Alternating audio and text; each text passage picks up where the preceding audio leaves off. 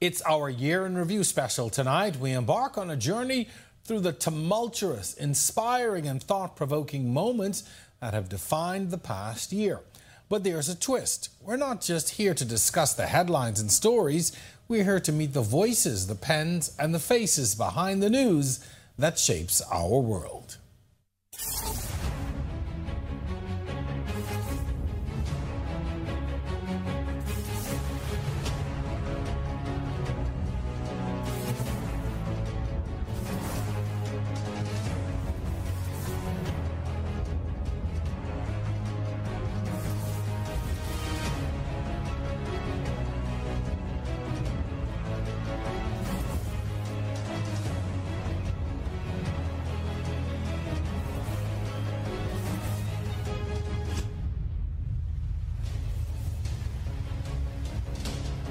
Joining us tonight are the unsung heroes of the Fourth Estate, the fearless individuals who've dedicated their lives to the pursuit of truth and storytelling.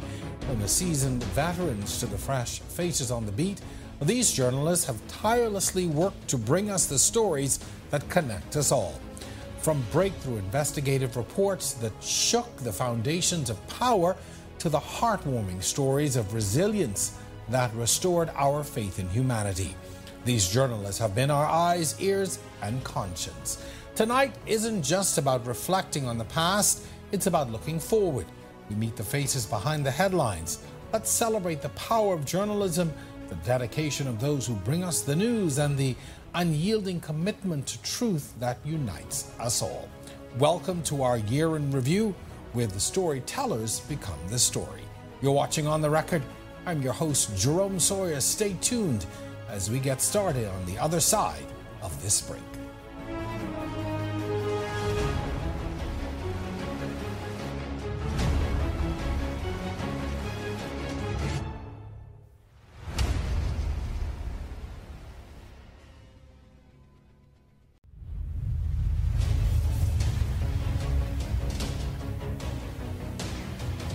The political arena this year has been nothing short of a roller coaster full of twists, turns, and seismic shifts that have kept us all on the edge of our seats.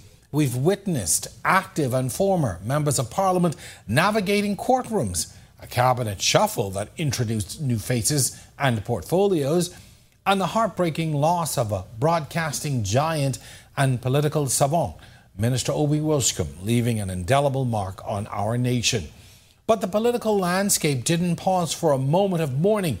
It surged forward, sparked by the West Grand Bahama and Bimini by-election. This event set off a chain reaction, igniting debates, discussions, and speculations about who would step into the shoes left empty by Minister Wilshcombe. From this enthusiasm emerged a new Member of Parliament, Kingsley Smith, adding a new chapter to the governing party's narrative. And let's not forget the heated race for PLP chairmanship, a battle where loyalties were scrutinised and alliances questioned. Through it all, Minister Fred Mitchell retained his chairman's seat, solidifying his position in a landscape marked by passionate political manoeuvring.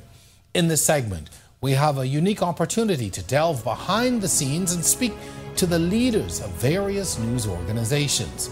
They are the gatekeepers, the individuals tasked with making the tough decisions about what stories make the headlines, what issues get the spotlight, and what is deemed newsworthy in our ever-evolving world. Janea Noel, the news director of Eyewitness News, and Kendia Dames, executive editor of the Nassau Guardian. Ladies, welcome to On the Record. Welcome back to On the Record. You're no stranger to the show. And every year I say it, but this is my favorite show of the year. No disrespect to any of my previous guests, but it's the show that I get to sit with my colleagues and we get to talk and really reminisce. So let's start out by talking about your team's most memorable news event for the year. And how did it impact your approach to coverage? Well, for me, Jerome, it was the death of Obi Wilshcombe. That really gave some of the younger reporters on my team a chance to see how this is covered. I don't think we've had a death of a sitting cabinet minister for I think this was our third one. So they never really got a chance and an opportunity to see what that coverage looked like, what this means, the impact that someone had on the nation. So it was an opportunity to give them a chance to delve into all of the different areas of not only government, how government works, but the fallout out of his death. What came after that? We saw that, there was a whole political snowball that took place after Mr. Wilscomb's death, that, you had a chairmanship race, you had a PLP convention. So I think the nexus of that started with O.B. Wilscomb's death, his impact, being able to expand our reach, being in Grand Bahama, covering it in Nassau, and just really going through all of the aspects of the coverage. I think it was really, not only was a sad occasion, a memorable one, but a learning opportunity for me and the team. Kendia, you spoke with Wilscomb hours before he passed away. Personally, what was that like for you? Well, so he died at some point, we understand, during the morning, on a Monday morning on the 25th of September. I woke up on Sunday morning and I received a crazy text from somebody that was related to a matter in social services. So I sent it to him and he responded, "Not so, lies," something like that. But it got me to thinking about some issues related to social services. So later in the day, I sent him a text message and I said, "Please call me when you get a moment." And he called me around 5 o'clock or thereabouts, sounding jovial, his usual self. He always asks about my daughter, how things are going. I was working from home. She was making noise in the background. We always have a chuckle. He was always, for me, I'm not saying it on the occasion of his death or because of his death, but he was the most accessible minister for me, who would always call me or one of them. So he knew the importance he knew, of responding. and of course we didn't always agree. So when he called me about 5 o'clock, I was actually interviewing him on the government's drafting of its gender policy. And that is what we were talking about, the whole effort at creating a gender policy. And then, I thought about it. He asked me, because sadly that same day, Minister Keith Bell's wife passed. And he asked me, "Hey, did you hear that Keith Bell's wife passed?" And I said, "Yes." And he said that is just so, so sad. And then he said he expressed sadness because Hawk Finlayson had recently died as well. And then the last thing he said to me was, "You're a Dolphin fan?" And I think it's the Dolphins. Is that his team? Yeah. And I said, No. He said, "Do you watch football?" And I said, "No, but I know you do." And then he said, "I'm going to make you a fan." And that was the last conversation. Of course, we had him on the front page. Actually, he was the top story, but then we switched it. And we played him on the morning news at 8 a.m., the interview I did with him, that I still have the entire conversation on my phone, that I've listened to a million times since his passing. And it was right after the interview played on our 8 a.m. news on Guardian Radio that I got the first call, and I said, "No way." Wow. No way. So yeah, this year we have lost a lot of greats. I mean, every year that is a big story of the year. I think. I was going to ask you. People like George Smith. Yeah. These were some greats that we lost. Yeah, we've lost so many Bahamian giants. Yeah. I had a personal relationship with George. I expected even to see him that evening. We were meeting for drinks on the day of his death. And so imagine the shock when I got the call about 4 o'clock. And so, it's just been a sad year. George Smith, Dr. Gail Saunders. These are Janelle, how are you in a newsroom where you're dealing with an average age of about 25 to 30 who will not... These individuals did not know a lot of the people who have passed to the extent that we did, and the contributions I find it frustrating sometimes having to say, okay, well, this person did this person did that. Go look into that. You know, I get the dragon mentality. The smoke starts coming out of my nose because I'm like, how could you not know these people? Right. How could you not know these people and the impact they've had on our country? What we do today, some of that rests solely because of what they were able to do. And, you know, sometimes it's also a history lesson or a learning lesson for me. But like I tell the younger journalists, do your research. Find out who these people are, where these people came from, what impact did they have on our country. Because, yes, I don't expect you to know everything. But as a journalist, there's some things that should go without saying. And for God's sake, don't tell me you don't know. Yeah, go look it up. Go look it up. I always say, hey, this thing here, everything you need Let is it on be your it. best friend. On the political scene, the Progressive Liberal Party held its national convention, the first since coming to office, and really the first in-person convention we've seen in a long time. The race for chairman was really the big headline as far as I was concerned. But I want both of you to sort of give me a temperature check of what you got from the convention, and really how has it positioned the PLP for now, you know, I guess the second part of its time in office in this particular term. Well, the timing of the convention obviously was interesting. I'm pretty sure it was set prior to Minister Wilsham's death, yeah. But it came right a couple weeks ahead of a by-election. So there was just that added to the political drama. It was momentum. And of course, PLP Chairman Fred Mitchell could not seemingly understand, even though he's a former journalist, why anybody cared or why anybody was watching this race so closely, right? The conventions are interesting, but conventions with elections, particularly if there are any leadership position type election, are even more interesting and fun and energetic to cover. And so it was interesting to see the PLP at convention at a time when they were also at mourning, and all of the dynamics at play with Robin Lines and Shane Gibson initially expressing an interest in the chairmanship and then pulling out. I was there, I think we all were, yes. The final night Yep. when the results were coming. And so I think that it showed the party strong and stable and well-positioned to seize an election win, which of course they did on November 22nd. On the other side of the coin, the FNM seems to be imploding. The FNM is an interesting dynamic at this juncture. I think they tried to use the by-election to prove themselves and prove their worth and to show that we're still a viable force for the electorate, and the results, you know, just simply didn't show that, at least for that constituency. So I think it was crushing for them, and especially for the leader, even though, you know, they would not admit so much now, because as a leader you want to seem strong and you want to be that force to lead the party. But I think that the party has a lot of they have to do some reality checks of where they are and whether or not they are so much so positioned for a next general election. There's a lot of infighting, things that are playing out in the public, a lot of dirty laundry that ought to be in any political party. And so when you see all of these things, you know, it's optics. It's all about optics. It's all about what you're showing the people and whether or not, you know, I can trust you at this point with my vote. Do you have what it takes to lead the country? How much of a factor is Dr. Hubert Minnis still within the FNM and even on the national political stage? Well, I think he's a non-starter when it comes to any expectation that he's going to lead the country again, my view. But he is problematic for Michael Pintard and Michael Pintart's faction within the Free National Movement. Pintard he was really in a tough spot as it related to the by-election.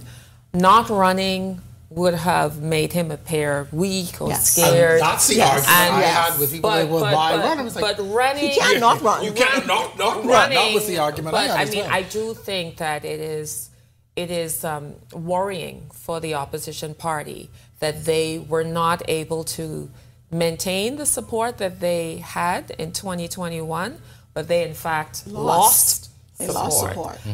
2 years into a term. And usually what we had been seeing in most recent terms is that 2 years in the administration of the day is weaker. It's a turning point. It is the and so the fact that the PLP with its candidate Kingsley Smith was able to pick up support, that emboldened the forces, the Minis faction of the party, to really become energized and to start, pushing the dagger even deeper into Michael Pintard. And so it's a very difficult position to be in right now for his faction. As they are fighting, seemingly the PLP and Prime Minister Davis seem to be walking in step. I mean, as I say to people when they ask me, I said, one of the things outright is the temperature of the country has come down considerably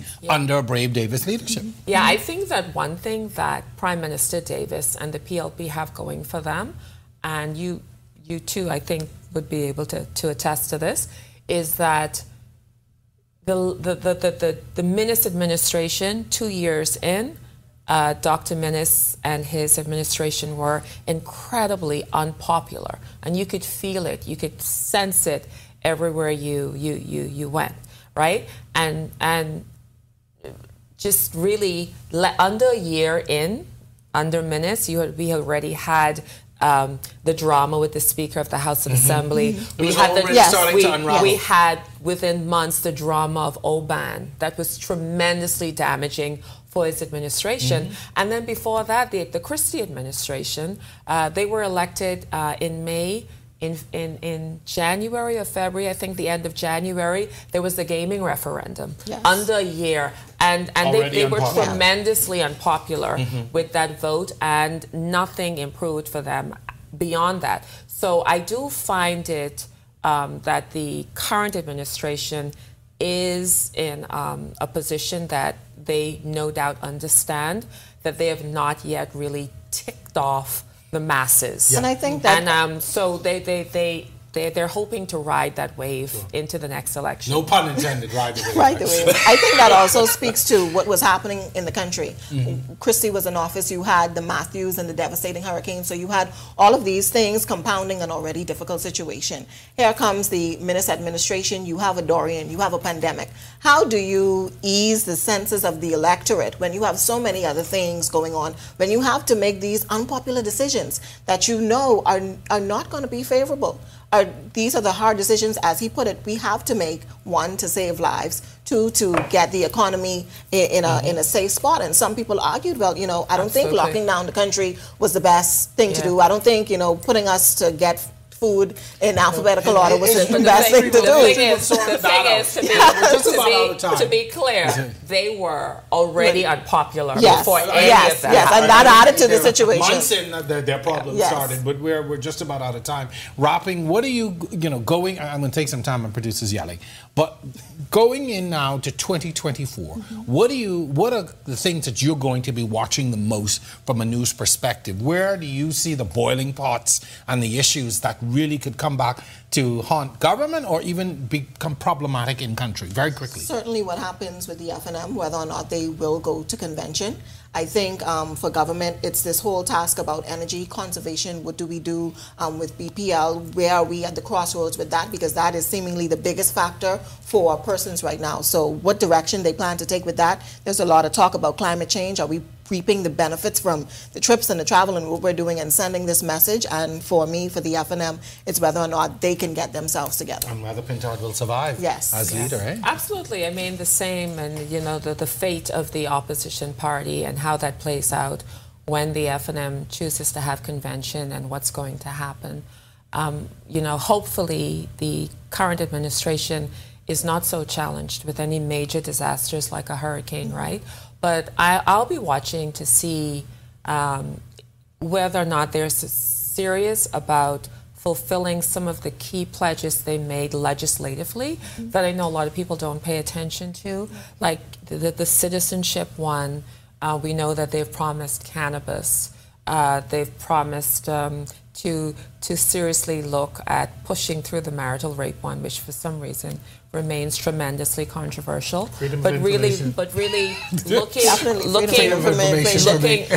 being enacted. Looking to see whether a lot of the big ticket items from a legislative standpoint, whether or not they indeed are fulfilled.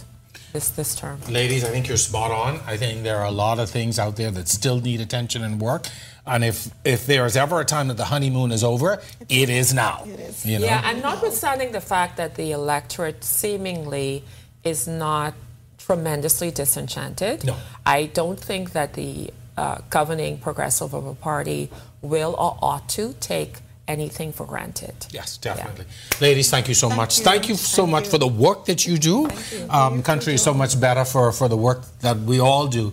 And I know that it's tough out there every day. All right, so thank you very much. Thank you for coming. Thank you. And happy holidays to you. Wishing you all the best in the new year. Happy holidays to you. All right, when we come back, the economics of it all, and we speak to seniors in the reporting realm. Stay with us.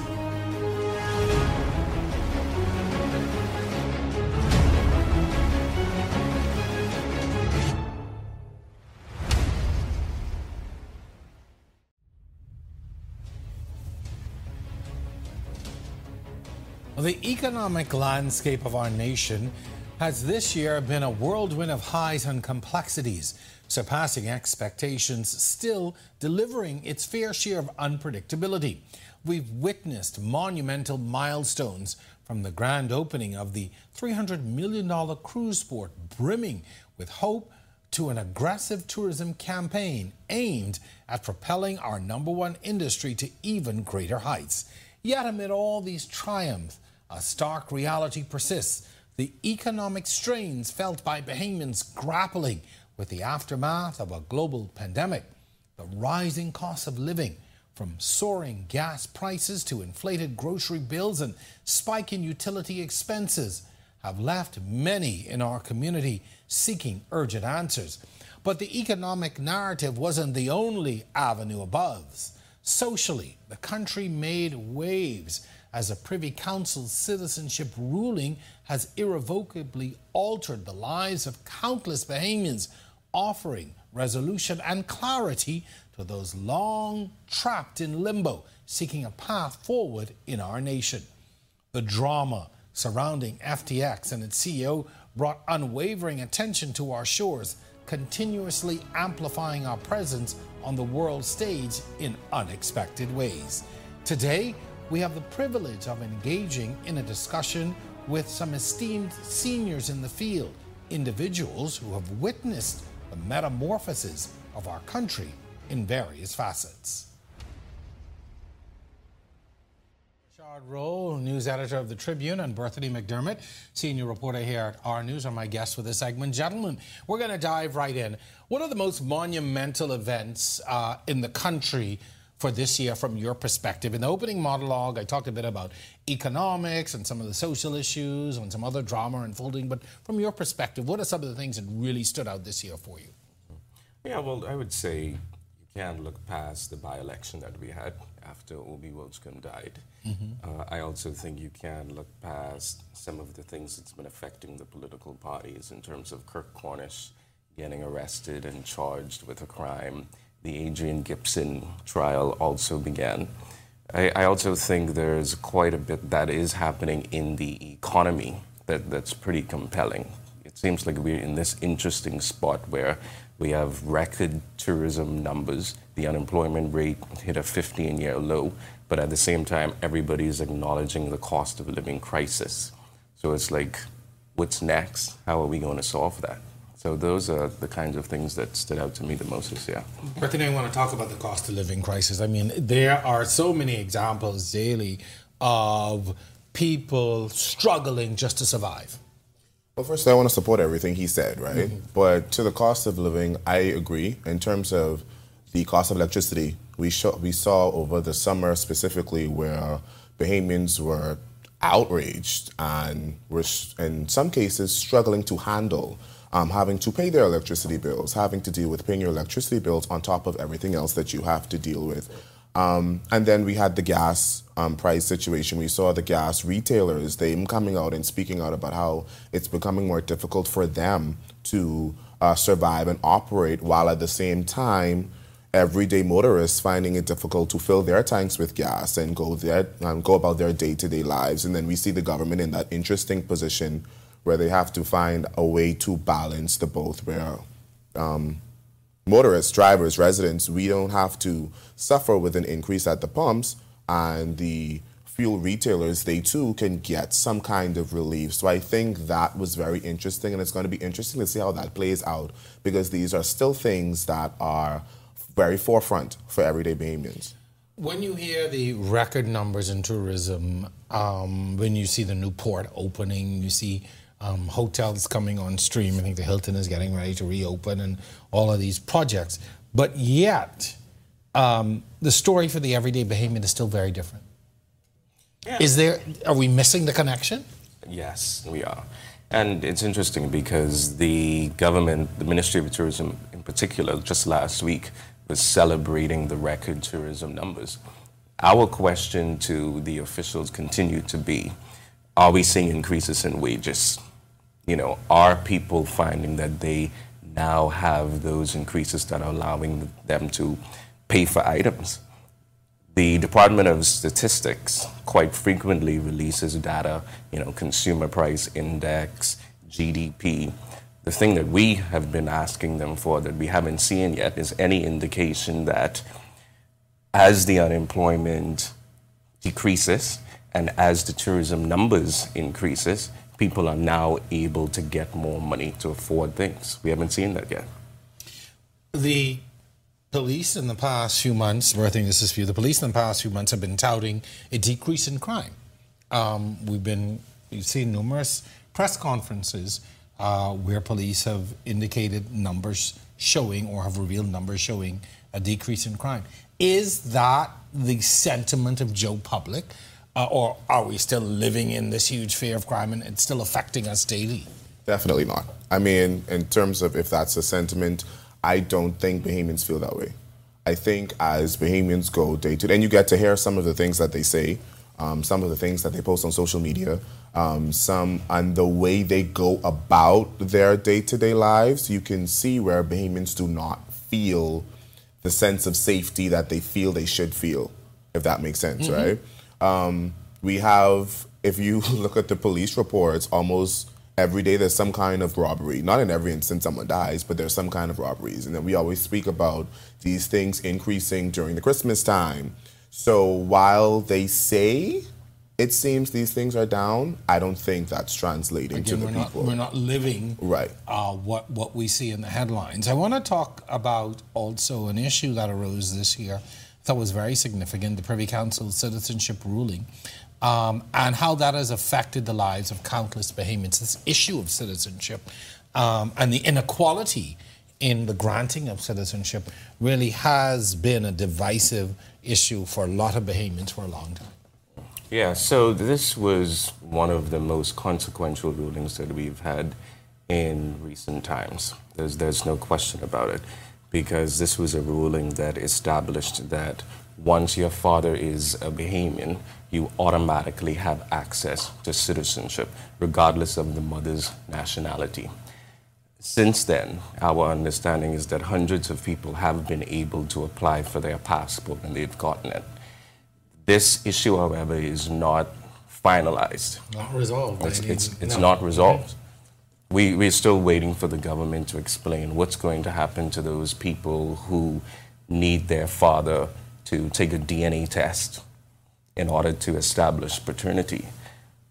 One of the things that I thought was very interesting reporting on this issue this year is there's so much we don't know in terms of the statistics, how many people actually fall in these categories, how many people are actually entitled now to getting that passport to say, I am a Bahamian. And what this issue also highlighted is the fact that there are other inequalities that have not been addressed. And the Davis administration has pledged to deal with those other discriminatory elements. And they now face greater pressure to do that because of the Privy Council ruling. But, the clock is ticking. When is it going to get done? That brings us to a great segue, which is also the issue of immigration this year. Bertha, you spent a lot of time covering as he smiles, you spent a lot of time covering a lot of immigration issues. Have we moved the needle from where you sit in dealing with illegal immigration and in regularizing not just immigrants, but even regularizing where they live and how they live? I think it is going to be an issue that we deal with for, that we will continue to have to deal with for a while on this level. And the reason being is because you can't make everybody happy. So there will be those who, the countless Bahamians who was agreeing with, the shantytown, it's an issue, we need to demolish and whatever the case may be. But then there are those who feel as though the way they're going about doing it isn't the best. Where are you going to put these people? You're destroying their homes. And then it's the whole issue of the actual migration of people to the Bahamas, and every other so often sloops are being intercepted, and then there are those that are not intercepted and that actually make it to the Bahamas, and then we know that's a whole thing in itself, right? And well, I have to ask you this: did the debacle with the now former Minister of Immigration help the situation? I'm talking about Minister Keith Bell and what happened with the granting of citizenship at a funeral. I think it kind of made the situation worse. Why? In terms of the way, I guess, Bahamians viewed it. I think as Bahamians, we are kind of laid back and kind of relaxed. We're not as, aggressive as other nations. But I think once that all unfolded, and it then gave some the impression that things aren't always going as the way it should. Let's be honest, that citizenship, and not in this particular case, but there is a prevailing thought that citizenship is given away and sold in this country. And depending on who you are and how much money you have. Right. So I think that made it a bit more prevalent, which made it a bit more aggravating for Bahamians to be like, this is happening. Mm-hmm. Oh, this is what's going on. Why is this going on? So it kind of made us, or I guess as a people, more upset or more aggravated towards the situation. That's where we saw protests happening outside Parliament, where people was like, we know this was happening. We need to do this. We need to do, yeah. So you saw the anti-immigration movement, I think, intensify a bit with some of these things. Now, the story that keeps on giving and that won't go away, SBF, Sam Bankman-Fried, and the FTX drama continues to fold in the United States. The Bahamas still factors into a lot of the testimony. A lot of things were said. How have those stories landed with the local populace? I don't think they struck the local populace as being very significant, actually. You know how these things go. We publish things, we get a sense of how many people are reading the articles. I don't think they moved the needle much. I think that some of the revelations that came out during the trial regarding the Prime Minister struck people as very curious. But when you delved below the surface, not enough surfaced, basically. There was not enough to come to any real conclusions about the Prime Minister's relationship with these people. And I think that's how the Bahamian people viewed that whole trial. Another international trial that I'm sure made quite a few people uncomfortable was the Peter Nygaard trial and what came out there. And that seemed to open a lot of wounds and raise a lot of eyebrows. What was the reaction to that? Well, this is a story that the Bahamians are so familiar with. And I think the question that many people have is, why are so many trials happening outside of the Bahamas?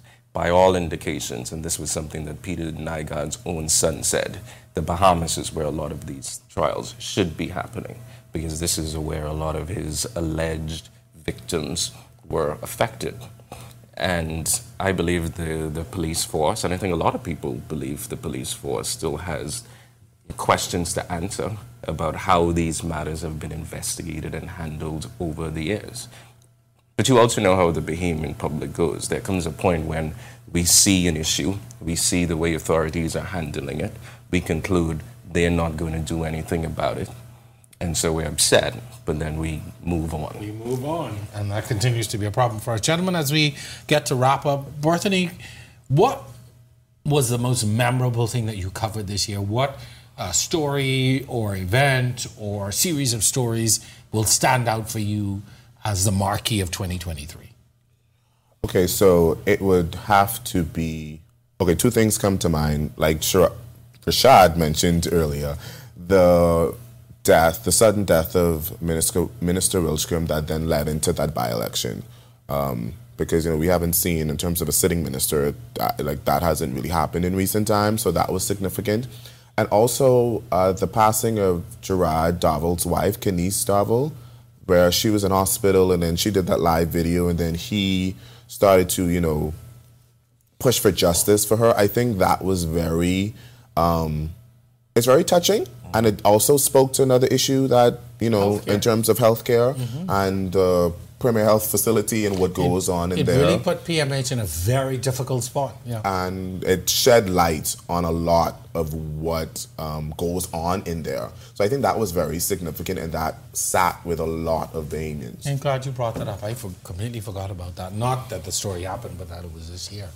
Rashad, for you, sort of that one moment this year that you will file away as your reference for 2023? Well, you know, I feel like so often as journalists, we like the hard stories. We like those things that make us feel like this is so real, this is so significant. But, you know, this was the year that we celebrated our 50th anniversary of independence. And there were many events. I had an opportunity to go to a few. You know, we had that iconic song that everybody kept singing.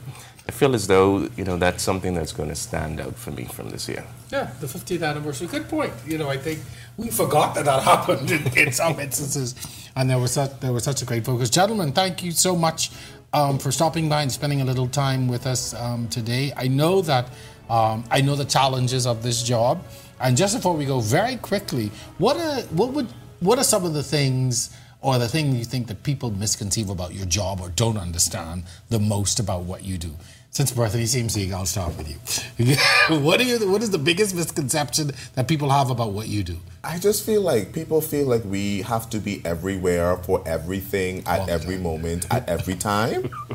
And I feel like, I mean, yes, I mean, don't get me wrong, we should cover certain, but I mean, we have lives too. We have families. We take vacations. So we go to church. So things happen and we can't be everywhere for everything at every time. We won't cover every story. We have lives. People always say to me, you aren't covering so-and-so? No, I'm in the grocery store. Right. Yeah. No, I am. Rashad, for you? I think people don't appreciate that the media industry in the Bahamas is quite small.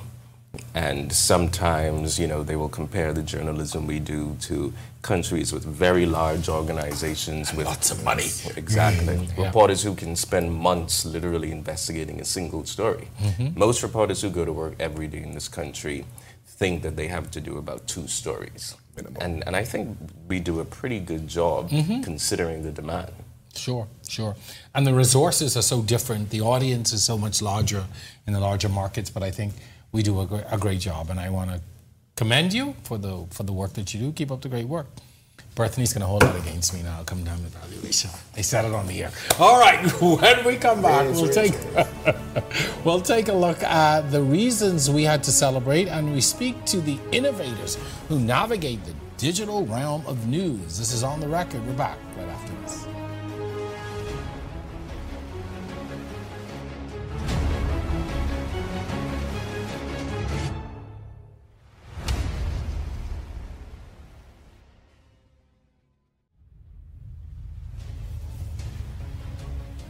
Amidst the ebbs and flows of daily life, this year has been a time of jubilant celebrations, marking milestones and revealing the rich tapestry of our cultural heritage. From the resounding triumph of the One Family Junkanoo Group's double victory, resonating through the streets of Bay with promises of another title chase, to the grandeur of King Charles's coronation, we've witnessed moments etched into the core of our nation's history. Our country welcomed a new era with open arms, embracing the esteemed Cynthia Mother Pratt as our new Governor General. The high-profile and high-fashion opening of Parliament ceremony that followed was a spectacle that captured the nation's attention. However, amidst these grand events, one occasion stood above the rest, a celebration etched in the hearts of every Bahamian: the 50th anniversary of our independence. The festivities were nothing short of extraordinary. The governing party spared no expense as the Independence Secretariat orchestrated a year-long extravaganza, exuding glamour and beauty, igniting a sense of patriotism and pride that reverberates within us even now. Over the years, the landscape of news delivery and consumption has shifted dramatically. Online platforms have become a necessity and the primary avenue through which many individuals receive information, reshaping how stories are told, shared, and experienced. Today, we engage with the next generation of leaders in media and digital departments of various media houses. These individuals are the architects of our evolving storytelling landscape, harnessing technology to craft narratives that resonate with a digital-savvy audience. Yes, this segment, Devonte Hanna is the news content manager over at ZNS, Ricky Barry, senior digital content manager here at Our News, and Jason Brennan, copy editor of Eyewitness News. All the powerhouses on the desk. This segment really is a little different because we are speaking to folks who deal in what I call new media, and this has become, for me, where the real fight is every day in news. This is where people come daily, 24 hours a day to keep up with what's happening. So I'm going to ask you all to jump right in with what's been the most engaging for you this year. Not the biggest, but most engaging, which is what I talk to my folks about all the time. What are people engaging with the most? I guess for us, people usually engage with the murders and the sad stories and the deaths. And then when you get into politics and that crazy, wacky side, people really love that. I think a lot of times people go to the 7 o'clock news to get that hard news. But when they see digital, they want something that's a bit more lighter. Even though it's still hard-hitting, there's still the facts there. They want something that they could be entertained with, you know? And that's the reality of where news is shifting now. Yeah, I think Devonte hit it on the head. It's the emotional stories, right, on either extreme, the positive and the negative. So yes, we've seen right at the beginning of the year with the Kenise Darville story and the follow-up coverage that was generated from that, truly something that people resonated with, and I think a lot of persons had similar experiences in their personal lives. But it was also refreshing to see that the small businesses that started this year or are doing well, those stories getting a lot of coverage, the good deeds that people did. So really it's a mix, but it's the ones that when you walk away from it, you get to say, wow, that was impactful. You know, I want to share this with my family. I feel good or I feel terrible about whatever it was that you just saw. I think, Jerome, you know that this year we were moving towards, like Devonte mentioned, those personal stories, and those got way more engagement than I think we had anticipated, because a lot of things like crime and stuff, like they said, gets a lot of numbers. What we did is we focused on a lot of small businesses, but people's personal stories and how different things affected them that was going on in the Bahamian culture at the time. And what I found was that a lot of the stuff that we were getting engagement on weren't even things that we expected it to happen. It was more of something that I just feel like I could comment on. I just want to voice my own comment on this thing. It could be anything wild from, I know we had a story about a lady who snuck a gun into a police station. And that ended up being one of our higher ranking posts that we put up just because people wanted to say, oh my gosh, I can't believe that you would do something like that. So sometimes it's as simple as even those posts that we put up. People want to interact. They want to be engaged with the news. Content has to be a conversation starter if you want it to be, if you want it to be successful in this day and age. Like I said, people when they're scrolling, they want to watch those reels that are very entertaining. They want to see a nice photo, and if you just post the same video from that assignment, the regurgitation of what that minister said, everyone else is posting. It's like, oh, here we go again. I got to see this again. Exactly. So for me though, one of the most interesting periods of the year that I found what Bahamians were most creative was during independence. Oh yeah. People, and I we were all thinking of the same thing. There were so many versions, so many examples of why people were proud to be Bahamian.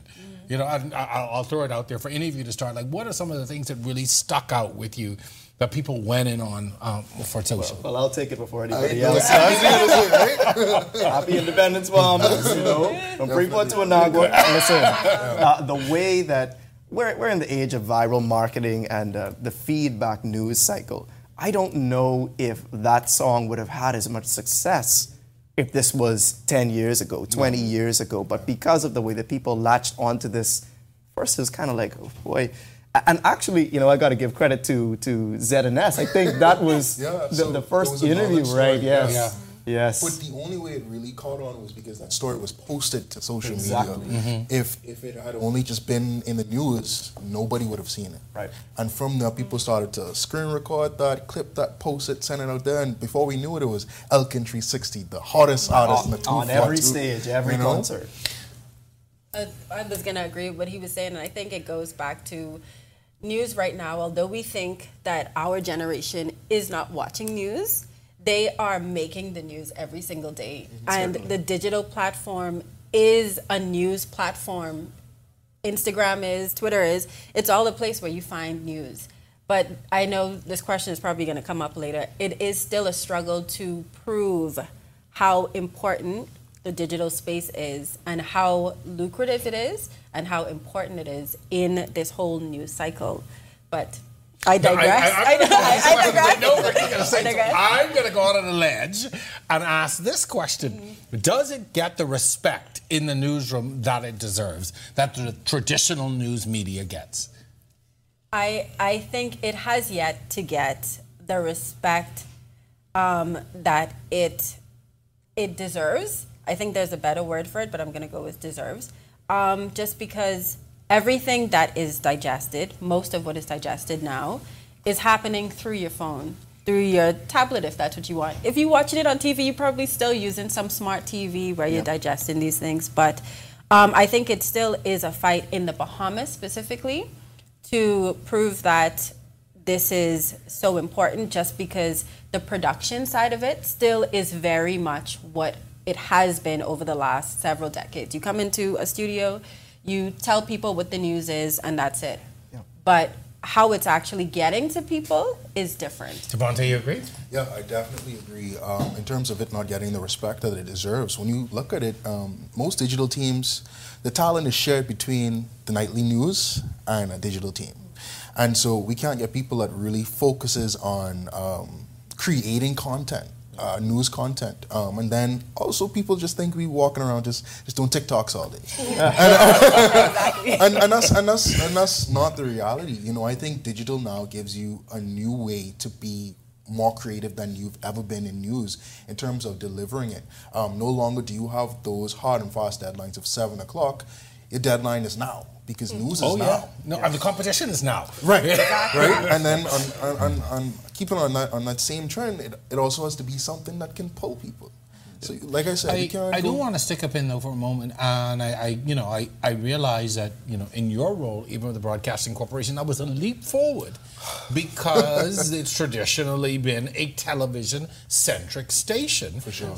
Really, Eyewitness changed the game. Yes. When they came in. We ran to catch up, but you guys, and I'm happy to see now that there is that competition across the board. Yeah. You know. Yeah, and it feels really good to be at the Broadcasting Corporation and to see it now move forward. Yeah. You know, for a long time we've been saying, you know, Z&S is Z&S. It's a station of my Grammy and my parents. That's not disparaging That's at all. not disrespectful or disparaging. That's what it is. Yeah. You know, and the challenge is whenever you have a legacy product, you know, to move it forward, you got to change a perception, and that's hard. Yeah. And you know, beyond that too, I think the word that we're looking for is investment, because it's not just a matter of it being important. It's important enough to deserve funding, to deserve the right equipment. Because when something happens at 2 a.m, obviously we live in an era where everybody has phones. You rely on news organizations to not just get it done, but to get it done right? To have a high quality image, a high quality video, the facts all there, and all of that requires equipment. So I would say that it is changing, and that especially from the media houses that are represented here, I see all of these efforts happening on a day-to-day basis. But for those who still kind of doubt the impact and the work required to make a quality digital product, that's a side of it that I think they need to look at too. And you know, unfortunately, I think that doubt doesn't happen at this level. Right. It's the doubt at the boardrooms and the senior managers level, because all they know is television. And getting to say, hey, I need 4 more people are digital. I need all this going. To do Facebook. Right. It's a conversation of how much money is digital making me. Yes. Yes. And I think that's the biggest now point. that raises another question of how do we now begin to monetize? Because I say it all the time, traditional television is dying with my generation. And if, it's a struggle now because you've got to bring on all these people, all these resources. How do you make it viable? Yeah. I want to step in there and I want to say it is bringing in money. It is already bringing in sponsorships. The issue I think that's happening now is we're saying we're getting this sponsorship and we're getting this money thanks to news, the basic news product. And so we're going to put the money back into the basic news product because that's where the money is coming from. In reality, that money is actually coming from the people actually being able to see what you are producing. So you're putting these ads and stuff on this and saying, oh, look at what news is doing. But in reality, it's really that digital product that's going out and how that's going out that's actually attracting the people to it. So it's there. I think it just needs to be attributed to the right department. I'm going to say. I always wonder about this. Are there things, is the Bahamian audience different in terms of how they consume and what they consume from a global audience? Are there any nuances about us as the people? Ricky's laughing. I'm always curious as to really what gets us going. Well, we're certainly the jokiest people in the world. Yes. There's no doubt about that. But no, I think that we are more similar than we are dissimilar. And it would be useful for us to kind of look at other, even Caribbean countries that are struggling with this, to see what they have learned. And I would love to see more cross-collaboration so that we can continue building the future of news together. I think a lot of Bahamians, they prefer video content more so than anything. Yeah, I think so you'd have less people buying a newspaper, less people will go on your website and read a print story. But if you just take that same story and translate it into a nice video concept with some nice transitions, ZNS, we love the transitions. People would sit down and they'd watch 2 minutes of that as opposed to just reading a 700-word story. Yeah. And I would just say, sorry, Ricky, but just when you look at the way that social media platforms have developed, I'm thinking particularly Instagram, YouTube, and TikTok, it's endless scrolling, right? How long can you spend just watching, swiping up for the next piece of content? So the reality is not saying how do we escape that, it is how do you add on to that? How do you make sure that your piece of content is the next one that people see and say, oh wow, I got to share it with my family and friends? From your perspective, I guess back to the audience question, like what are the things that you are facing daily in dealing with a Bahamian audience? Other than we don't take nothing serious. I think it's everybody wants to be included and everybody wants to have their say. And we have a very loyal crew, I would say. People who are interested in news, they are interested in news. Yeah. Once something is posted, you have your top posters and they're saying the same things over and over and they expect that content is going to be coming to them regularly. They expect a certain level of content from each of our broadcasting stations, right? So I would say sometimes it requires a little bit of, censorship? Because I think we forget that other people are watching what we're putting up on there. So there's some times where we have to take things down because it's like, okay, I know what you mean, but I can't allow you to talk about this person under there. From our viewers. Yeah. There. I have seen some, and I guess that's the danger too, because, in this new media, there are not a lot of written regulations in terms of what can be done. The rules that apply, I say it all the time, the rules that apply to us on television do not apply in the digital space. However, that content can still get you in trouble, as a news organization. If there's something defamatory or that goes out there, it may not be the same rules, but you can still get penalized at the end of the day. And how is that? Watching your viewer comments and how things are. Even sometimes I think old things posted that cause issues, and just sort of watching and policing that on a daily basis. I think you just have to be mindful, and you have to think proactively.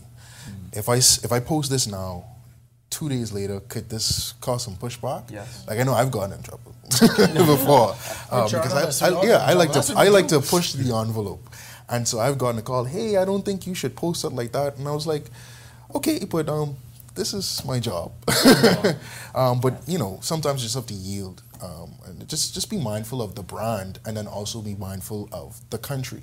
Sure. Yeah, because you're right too. It's. I know this is news, but how much damage will this do to country? Right, and there's a daily tension, at least that I find, because you have this instinct, because people want to know what's happening right now, but you know the story's incomplete. You know that there needs to be another voice or two or three to flesh it out. So you're wrestling with, do you post it now knowing that the information is going to evolve and change, or do you do your best, even when people tell you no thank you, no comment, to round it out? And that is extremely difficult. And sometimes you'll see the comments from people saying, well, why didn't you talk to so-and-so? You tried. They said no. And that's their right. And unfortunately, it's the first story that people remember. Yeah. Don't matter how many you update and change, it's that first story. And I say to the news team all the time, it's that first story that people remember the most. And it's the hardest to backtrack and change. Yes. All right? Folks, unfortunately, we are out of time. But I do want to thank you all for the work that you do. Ricky can tell you. I am acutely interested in digital. And, as a 50-something-year-old who has been in the business a long time, this still excites me. The platform excites me. There are so many unknowns for the journalists of my era when you're looking at digital, because it's so seamless and so easy to a younger generation, but we struggle sometimes to keep up with it just because it comes in the non-traditional way. But I do want to thank you for the work that you do.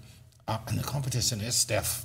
I can tell you, in case you all didn't know, this is where the fight is in news every day. This is where the real fight is, all right? So thank you very much and keep up the great work. Thank you. It's all love. When we come back, a toast to a wonderful year of news and the folks that deliver it.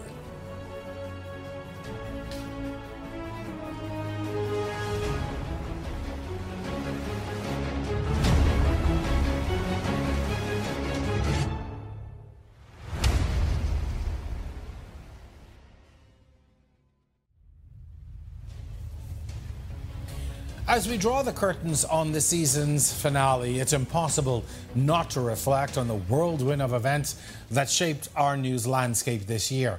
Those storytellers behind the headlines experience the news in a vastly different realm than the general public. Their lens sees beyond the surface, diving into the depths of stories, uncovering the truths, and presenting the narratives that shape our understanding of the world. Tonight, we aim to pull back the curtain to introduce you, our cherished audience, to the faces behind the bylines and camera lenses. These are the individuals you trust to deliver the news, the guardians of truth and transparency in a world where information is both abundant and elusive. By revealing these dedicated journalists' voices, experiences, and insights, we've strived to bridge the gap between the news creation and consumption. You now know the faces behind the names, the hearts behind the headlines, and the unwavering commitment these individuals bring to their craft. As we bid you adieu to this season, we pledge to continue bringing you, our dear audience, precisely what you need to know. We'll unravel the layers, challenging the narratives, and endeavor to provide the comprehensive, nuanced understanding you deserve. A heartfelt thank you to all of you, our esteemed guests, who graced us with their wisdom, experience, and invaluable perspectives. Your contributions have enriched our discussions and enlightened our understanding in the intricate world of journalism. We pay homage to those that have gone before us, ones that paved the way for the incredible careers that we have today. As we close this chapter, we wish every one of you a joyous holiday season filled with love, laughter, and moments of connection. May the new year ahead be a beacon of hope, opportunity, and positivity. So from all of us here at On the Record, thank you for your unwavering support. Until we meet again, have a fantastic new year. Good night and goodbye for now.